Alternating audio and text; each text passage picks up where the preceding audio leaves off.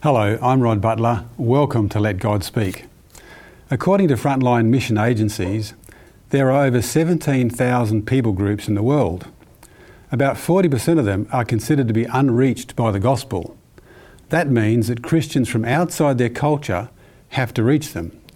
Connecting with people from different cultures and languages is always challenging. Stay with us as we discuss how the Apostle Paul adapted his approach presenting the gospel to people with vastly different worldviews.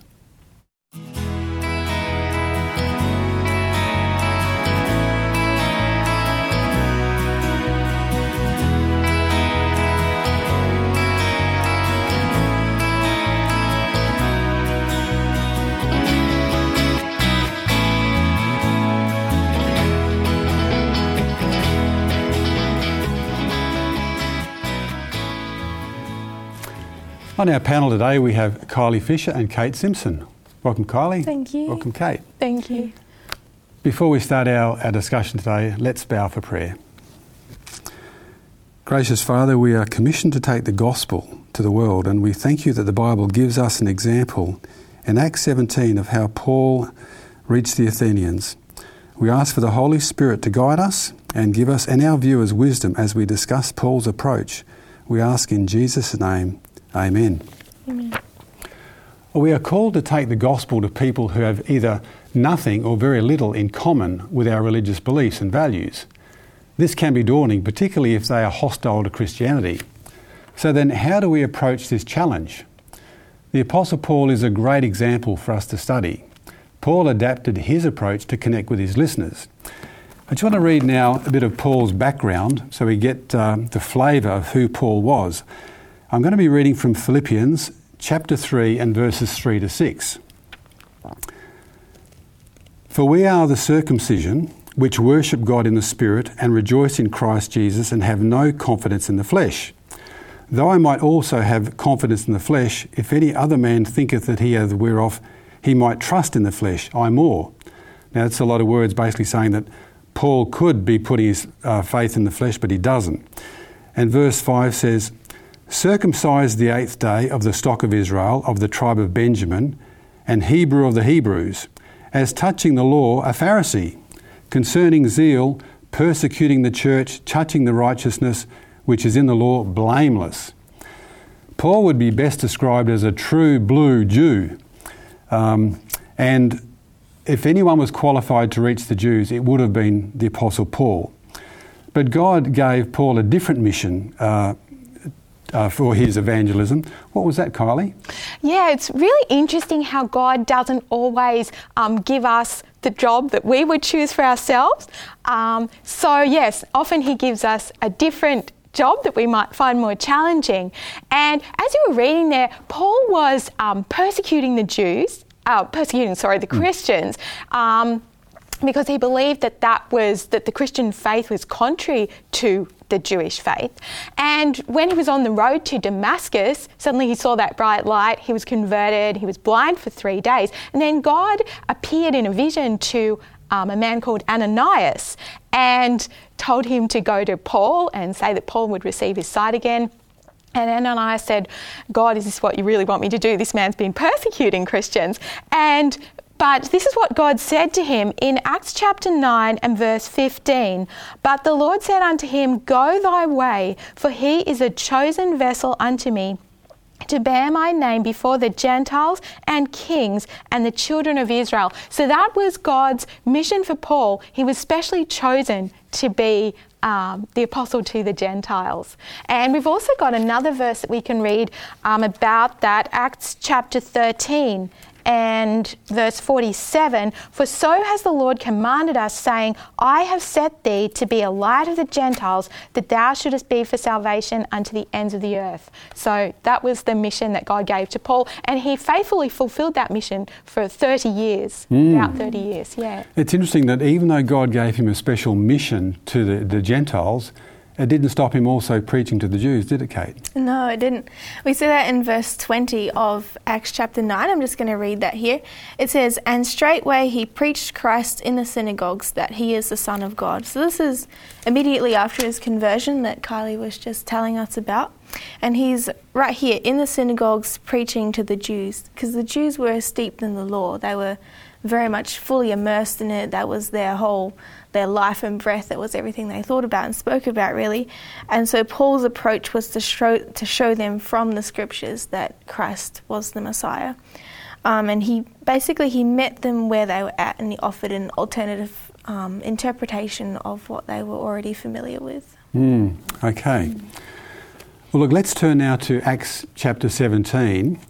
In Acts chapter 17, we find that Paul is actually in Greece, and he's on one of his missionary journeys. So, Kylie, how did he get to Greece? Give us the background to that story. Yeah, so he went on this, he'd already been on one missionary journey with Barnabas, but then on the second missionary journey, he was with another man, Silas, and they also picked up Timothy along the way. And so then he actually came first to Thessalonica, and that's in Acts chapter 17, verses 1 and 2. When they'd passed through Amphipolis and Apollonia, they came to Thessalonica, where was a synagogue of the Jews, and Paul, as his manner was, went in unto them, and 3 Sabbath days reasoned with them out of the scriptures. So we see him there witnessing again to the Jews, but they didn't all like the things that he said, and trouble arose, and so he had to flee actually from there, and he went to Athens, and Timothy and Silas were to follow him. Then in verses 16 and 17 of Acts chapter 17, while Paul waited for them, that's Silas and Timothy at Athens, his spirit was stirred in him when he saw the city wholly given to idolatry. Therefore disputed he in the synagogue with the Jews and with the devout persons, and in the market daily with them that met with him. So he was trying to reach both Jews and Gentiles, we see here. Now, it's interesting, you mentioned his ministry is around 30 years. At this particular point in Acts 17, he's been out in ministry for about 15 years, I think it is. So you would think at this point in time he's learned a few things about how to deal with the non-Jews or the Gentiles. Yeah. You mentioned also that he was in the market. Now, that word market's interesting. Could you sort of give us a bit of background on that, Kate? Yeah, sure. So market is the word agora in Greek, and it means a place where the people would have assembled for like public debating, elections, trials, buying and selling, business transactions, all that kind of social things. It was the social centre of the city, really. And Paul, when he was spending time here, he was observing the culture. He was kind of just hanging out with them, observing how they did things. And he would have been hearing the professional and amateur Greek philosophers also debating, because this was a place they would come and have their discussions. And he would have been listening to all of that and picking up, what do they think about this and what do they think about that? And we'll read a verse in 1 Corinthians chapter 1, verse 22. It said, "For the Jews require a sign, and the Greeks seek after wisdom." So the Greeks, they were placing a lot of emphasis on seeking wisdom, and Paul was listening to all of this in this marketplace, the social centre of the city. So Paul was sort of connecting, what did he have which he could offer to enhance their wisdom? Yeah. Yes, okay. I'll read verse 18, because verse 18 carries the story forward. It says, "Then certain philosophers of the Epicureans and the Stoics encountered him, and some said, 'What will this babbler say?' Some, 'He seemeth to be a setter forth of strange gods, because he preached unto them Jesus and the resurrection.'" Now it's interesting, he hung out there to see their culture, to sort of see what they were doing, what was making them tick. But he also was preaching, wasn't he? And it's also, we know that Paul could speak Greek. And we also know that if ever you want to connect with a foreign culture, if you learn to speak their language, even if they know you're speaking it badly, they warm to you because you can at least speak their language. So he could speak Greek, and also he was preaching Jesus, and this was foreign to their ears, so they called him a babbler.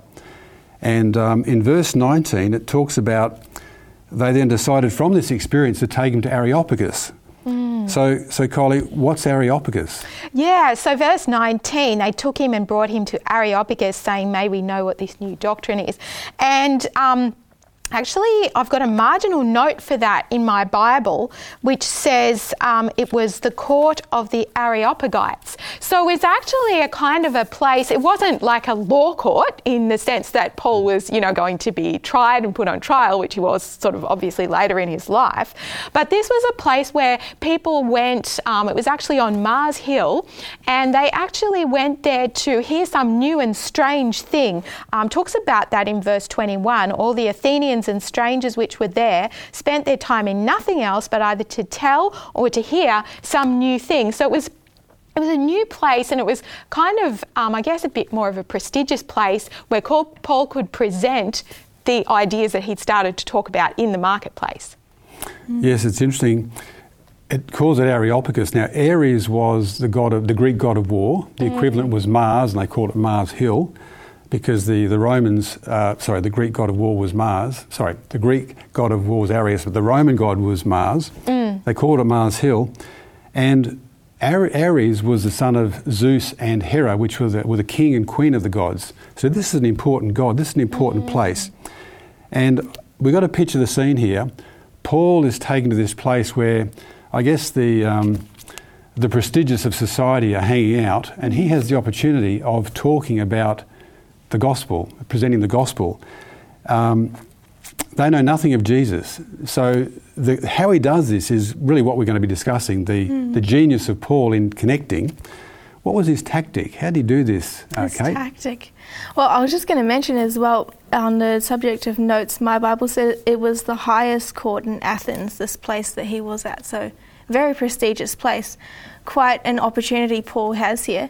And we'll read verse 22 and 23, still in Acts chapter 17. Then Paul stood in the midst of Mars Hill and said, Ye men of Athens, I perceive that in all things ye are too superstitious. For as I passed by and beheld your devotions, I found an altar with this inscription, To the unknown God, whom therefore ye ignorantly worship, him declare I unto you. So Paul, he's got this great opportunity. He connects with his listeners by commending them. So superstitious, that word, it means more religious. So he was commending their religion, their spirituality. He didn't launch straight into the gospel as some expert on it, but he found an area that, had some common ground. And he showed that he understood the people and he cared for them by complimenting something that he could find of familiar ground. Yeah, he was trying to find that common point where he could get a rapport, a connection, as you say. So how does he make that connection to witness for God? What do you think, Kylie? Yeah, so he comments on the inscription, that inscription, to the unknown God. And so, rather than just trashing their ideas of spirituality, instead he sort of commends them and says, this is really great, and that's the bridge that he uses to build. That's the way that he builds the bridge to them. He says, whom therefore ye ignorantly worship, him declare I unto you. So he connects what he's going to say with what they're already doing. Yeah, and it's interesting too that to the unknown God, the Greeks worshipped hundreds, some people say the thousands of gods. So you could understand the mindset, well, there's so many, and maybe I better have an unknown God statue out there just in case I miss one. Yeah. And as you say, he connects with that, the fact that they're spiritual, and but spiritual in a pagan sense, I guess, or maybe not pagan, but spiritual in the sense they're worshipping false gods. Once he's got their attention, how does he turn that attention to the gospel? How does he do that? Let's keep reading. So we've got verse 24 and 25 now, which I'll read here in Acts 17. God that made the world and all things therein, seeing that he is Lord of heaven and earth, dwelleth not in temples made with hands, neither is worshipped with men's hands, as though he needed anything, seeing he giveth to all life and breath and all things. So to understand these verses, we need to understand a bit of the culture. So these are the Greeks. They're steeped in Greek mythology. Their gods, they were unpredictable, self-centered. So Paul's words here were very intriguing to them. He's presenting a completely opposite idea of what they would have thought. This is the idea of a creator God who doesn't live in a temple, it says here. He needs nothing from humans. He gives life and supplies human needs. And the people of Areopagus, as they listened to these words, they would have taken little baby steps toward this God of love just by hearing these words and, entertaining the idea. Most of the Greek gods were exploitative and punitive towards mankind, and they were having fights amongst themselves. If you look at Greek mythology, it's very, very different. And you could sort of see how a caring God would really be a revelation for them. And of course, Paul taps in that. Let's keep reading. We're going to read verses 26 and 27 of Acts 17. And says, verse 26, "And hath made of one blood all nations of men for to dwell on all the face of the earth, and hath determined the times before appointed, and the bounds of their habitation, that they should seek the Lord, if haply they might feel after him, and find him, though he be not far from every one of us." Why does Paul dwell on this point that we're all from one source, that all mankind is of one source and one blood? Why do you think that is, Kylie? Yeah, so I think Romans 1 and verse 14 gives us some insight on that. So Romans 1 and verse 14 says, "I am debtor both to the Greeks and to the barbarians, both to the wise and to the unwise." So here, Romans obviously being a letter written by Paul, but he talks about the Greeks and the barbarians. So the Athenians actually had a bit of a superiority complex, and they considered that if you weren't, a Greek, they called other people who weren't barbarians, and so they thought that they were better than other people. But Paul, by using their own poets, sort of says, we're all of one blood. God is our creator. He's created all to be equal. A superiority complex. I mean, that's just the opposite attitude to Christianity, which calls us to, humility and service. Yeah, yes, indeed. Question for you, Kate. He's connected with his audience, but he now takes it further. How does he do that? Let's see that in verse 28 here. "For in him we live and move and have our being, as certain also of your own poets have said, for we are also his offspring." So Paul is saying that this unknown God, he's not just the creator who made everything and then departed and disappeared. He's the God who actively sustains everything and cares for his creation. All activities are sustained by God. And the point here, for we are also his offspring, he's showing that this is a God who wants to have a relationship with us, and he's a God that can be known by us. Yes, indeed. And it mentions their poets. What impact, you mentioned poets earlier, Kylie, what impact do you think Paul made with his listeners when he now starts referring to their poets? Yeah, so, and as Kate was reading earlier on, that the Greeks seek after wisdom. So the fact that Paul actually is acquainted with their poets, to me, if I was listening to that, I'd think, well, he's not just somebody that's, some ignorant Jewish rabbi. He clearly understands these other philosophies, and yet he's chosen this philosophy that he's telling us about, the Christian religion, he's chosen that above these other ones. So I think that would have impressed them with, and helped to build that bridge and that connection with them. Yeah. So he's got this bridge now. It would have impressed them because they valued knowledge very highly. They would have figured out Paul was a very knowledgeable person. Yeah. He knew their poets, so he had their attention. How does he now connect to the gospel? This is where it gets fun. So we'll read verse 29 to 31 now. "For as much then as we are the offspring of God, we ought not to think that the Godhead is like unto gold or silver or stone, graven by art and man's device. And the times of this ignorance God winked at, but now commandeth all men everywhere to repent. Because he hath appointed a day in the which he will judge the world in righteousness by that man whom he hath ordained, whereof he hath given assurance unto all men, in that he hath raised him from the dead." So he had their attention. He'd made his point about God being personal, about God being able to be known. And then he told them about the resurrection of Jesus and how he'd been resurrected and how his resurrection gives us hope. And so this hope that we have in Jesus because of his resurrection, that was the theme, and this was the point that he was now bringing across to his listeners. So all these listeners who value wisdom and knowledge, they've now just heard the resurrection. how do they react to that? Kylie, what's your view on that? Yeah, so let's have a look in Acts chapter 17 and verses 32 to 34. When they heard of the resurrection of the dead, some mocked and others said, "We will hear thee again of this matter." So Paul departed from among them. Howbeit certain men clave unto him and believed, among the which was Dionysius the Areopagite and a woman named Damaris and others with them. So we can see that there was a range of reactions there. So some of them mocked. They thought that was just a ridiculous idea, because they all believed in the immortality of the soul. So this idea about someone being resurrected from the dead just was complete nonsense to them. But others said they wanted to hear more, and there were some that did believe. But the key point is that they all now had the opportunity to make an intelligent decision because they'd listened to what Paul said. So I think that that's really the key point. And from that, we can also pick up from ourselves that we also have to remember that when we're giving the gospel, not to take it personally if people hear what we have to say, but then say, "No, not for me, no thanks." Paul has gone out of his way here to find a connection, which he's done, and he's in the highest sort of court or audience in the land. He's made his connection. He's given his pitch, which is the gospel and the resurrection of Jesus.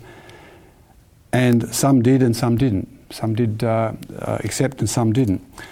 I just wonder whether Paul would have been, how Paul would have felt with those that didn't. The point here is that they all made a decision based on an informed set of information. It wasn't that they made a decision, they weren't told, they knew what they were dealing with. And they said that, some said they didn't. So from Paul's example, how do we approach this? Let's sort of take a step back now. We've just read what Paul's done, and he's had some success here. How do we then apply that to us today? Because we have to go out into the community. We meet people some people have never even heard of Jesus, wouldn't have a clue, and yet we have to deal with them and to take the gospel. What's some of the takeaways that we can get from this? Yeah. What do you think, Kate? This is where it starts to get pretty practical. So learning from Paul's example, you start by getting to know the people, learning about their culture, their worldview of your target audience, like what are they like, what do they think, where do they hang out, what are their beliefs on things, really get to understand them. And, how would you do this? Well, pretty simple, you just place yourself where they go. This could be social media, it could be in a cafe, on the beach, wherever you'd go with your friends, and wherever you want to meet these people that you want to reach out to, even things like shopping centres. All of this gives you an idea of what the people are like that you're wanting to get to know and to reach. And you want to research their beliefs and concerns, just find out what are they thinking, what's on their mind. And once you really understand what they think, then you can better meet their needs with the gospel, because you really need to understand what the problem or the issue is before you can offer a solution, because otherwise how do you know your solution's actually appropriate for the situation? So really get to know them first. That's like the most fundamental step that Paul demonstrated. So in a sense, we're immersing ourselves into the world of the audience that we want to somehow connect with. So once we've done that, we do spend time in the marketplace. And look, these days the marketplace, the modern generation, the marketplace is social media, and that's how they're communicating. In my day, it was slightly different. So, but once you've worked out where people are connecting and meeting, you've got to immerse yourself in that and try and find out how we can do that. So once we've done that, we've done our preparation, what do we do then, Kylie? Yeah, so, and I think, when we're looking at our target audience, we're not just, going to these places to just sort of engage in sin, but we're doing it with that specific purpose to look for that common element that we can use. And once we've done that, then we need to sort of figure out, how am I going to make a bridge from that to the gospel? So look at moving sort of from the known to the unknown, and also it's a recognised educational principle actually, and also to find ways of building their trust. Once we sort of realise what things they like, and what things we can in good conscience join in with, then we can use those sorts of things to build trust, build up that rapport, and then make the bridge to the gospel. And do you think this this doing our preparation to get this, to build these bridges, does that take 5 minutes? What do you think? No. You've got to put the time in, don't you? Yeah. It's a commitment. It's a big commitment to put that time in. What else is key here? The story in Acts 17 doesn't really go into this, but this is really important for us today. What is the key to any witnessing that we do? What do you think, Kylie? What's your... So I'd like to read 1 Corinthians chapter 2 and verse 4. Here Paul says, "My speech and my preaching was not with enticing words of man's wisdom, but in demonstration of the Spirit and of power." So really without the Holy Spirit, I mean, even though Paul spoke to the Athenians, he was quoting their poets and all of this sort of thing, but you know, we can do all of that, we can do all of our homework, but if we don't have the Holy Spirit to really send that truth home, it's not going to make any difference. It's, you know, we're not just like a salesman that's selling, you know, some secular product. If you don't have the Holy Spirit, it's not going to reach the person's heart. Yeah, I'll add to that with a verse from Zechariah chapter 4, verse 6. It says, "Then he answered and spake unto me, saying, This is the word of the Lord unto Zerubbabel, saying, Not by might nor by power, but by my Spirit, saith the Lord of hosts." We really need this power to unite with us, and Paul was an excellent demonstration of that, just bringing it back home. Yes, indeed. And, you know, when we think about the Holy Spirit, it's all very good to say we need the Holy Spirit, but we have to, at least on our homework, the information's got to be in here, and the Holy Spirit has this way of bringing it out in the right way. Yeah. Our words can be put into a way that the listeners can understand or can accept. Without that Holy Spirit, we may say things, we may have all the knowledge, but we may say things which comes out completely wrong or offensive or rude or culturally wrong. This is why it's key to have that, ask for the Holy Spirit to give us those words and that approach. To speak that word in season, the Bible says. Yeah.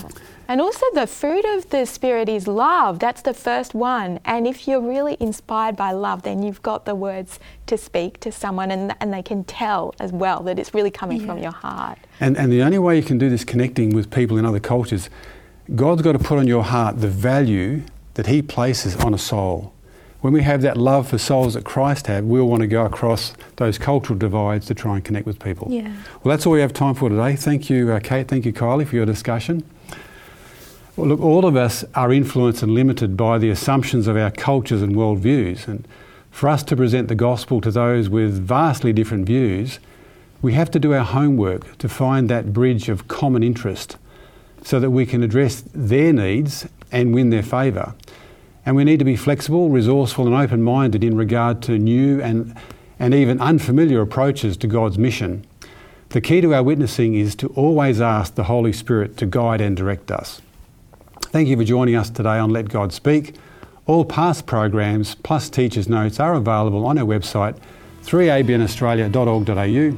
Email us on lgs@3abnaustralia.org.au and join us again next time, and God bless.